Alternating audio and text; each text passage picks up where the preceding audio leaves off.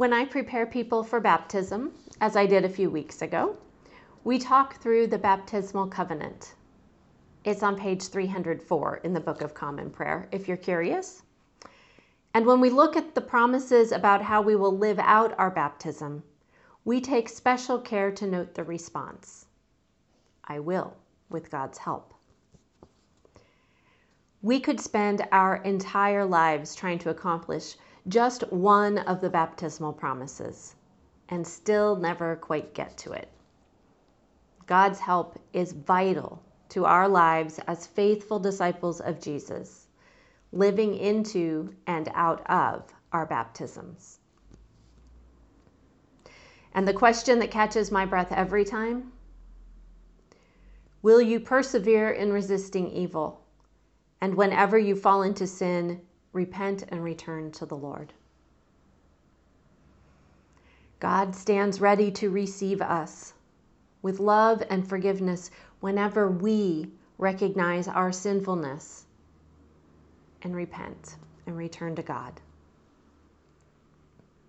As if to prove the point, today's Old Testament and Gospel readings show God's desire to love and save us from ourselves.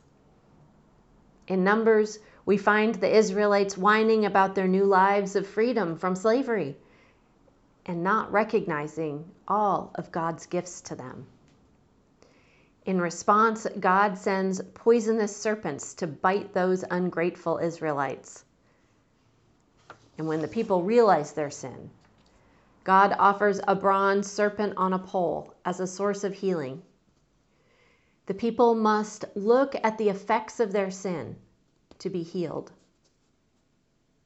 And jumping to John, Jesus makes the very direct connection with this Old Testament story, drawing a parallel between the serpent on the pole and his own death on the cross.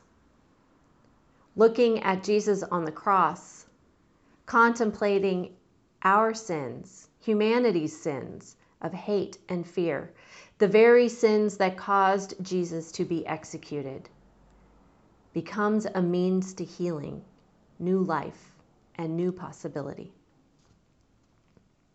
As baptized believers and followers of a risen and ascended Jesus, we know that the way to fullness of life and healing is not to ignore our pain or sinfulness or the ways that we avoid accepting God's love. The way to wholeness and health is to look at our brokenness, to acknowledge it, and to lift it up or name it. John specifically says, God did not send the Son into the world to condemn the world, but in order that the world might be saved through him. God promises that healing and restoration to fullness of life are possible for every one of us. And our baptismal promises remind us that when we have let evil creep into our lives, it is always possible to repent and return to wholeness and healing. Now, one thing to know about God's kind of healing and fullness of life is that it's not necessarily a return to what we were before. God's healing is often coming to peace with ourselves and our life as we are now, finding hope as we look to the future, rather than paralysis as we mourn the past. Every one of us has something that holds us back from fullness of life and joy and delight in God and one another. There's a good chance that our Lenten work of self-examination has been related to this part of our lives. And as we approach the end of Lent, we may be realizing that we cannot resist this sin on our own, that we really do need God's help. This realization is the first step toward repentance. Repentance involves acknowledging our sin and our unfaithfulness.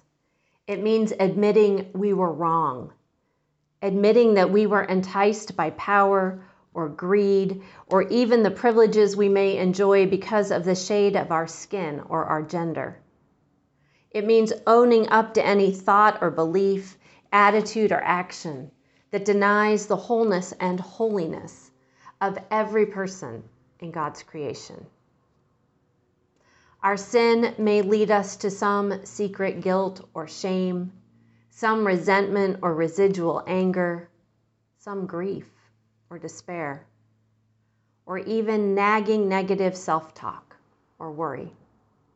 We have all thought and said and done things we regret. How could we not? Sin is part of being human. Sin is anything that we do, knowingly or not, that separates us from acknowledging the love of God for us and for all people. Let me be clear about one thing that is not sin. Being the survivor of violence or oppression is not sin. Being on the receiving end of abuse, whether it is verbal, emotional, sexual, or systemic, is not sin. We do not need to repent of receiving abuse, and it does not separate us from the love of God. God wants us to be whole, to feel whole as we are, to know ourselves deeply and fully loved, and to rest in the heart of God, which is the infinite and all-encompassing love that conquers death and creates new life over and over and over again. Healing begins with recognizing and acknowledging our sin. And to be healed from our sin, we have to look at it, like looking at Jesus on the cross. We have to see the effects of our sin and acknowledge them. And only by looking directly at our sin and by repentance will we be healed. We begin healing our internalized racism and sexism when we recognize the ways we assume other human beings are less valuable, less able, less deserving than we are. We begin healing our relationship with ourselves, our minds and bodies, when we acknowledge the ways we criticize ourselves, and thus the beauty of God's creation. We begin healing divisions in the body of Christ when we admit and acknowledge our part in perpetuating unhealthy, dismissive, and oppressive practices and policies. Repentance can feel like relief, the kind of relief that comes from finally saying something out loud that we have been avoiding or hiding out of fear or shame. Repentance can feel like we are broken open, and it can be liberating. We need not fear admitting our sinfulness to God. God can take it. Nothing we can say or do will surprise God, or make God withhold love, or even punish us with poisonous snakes.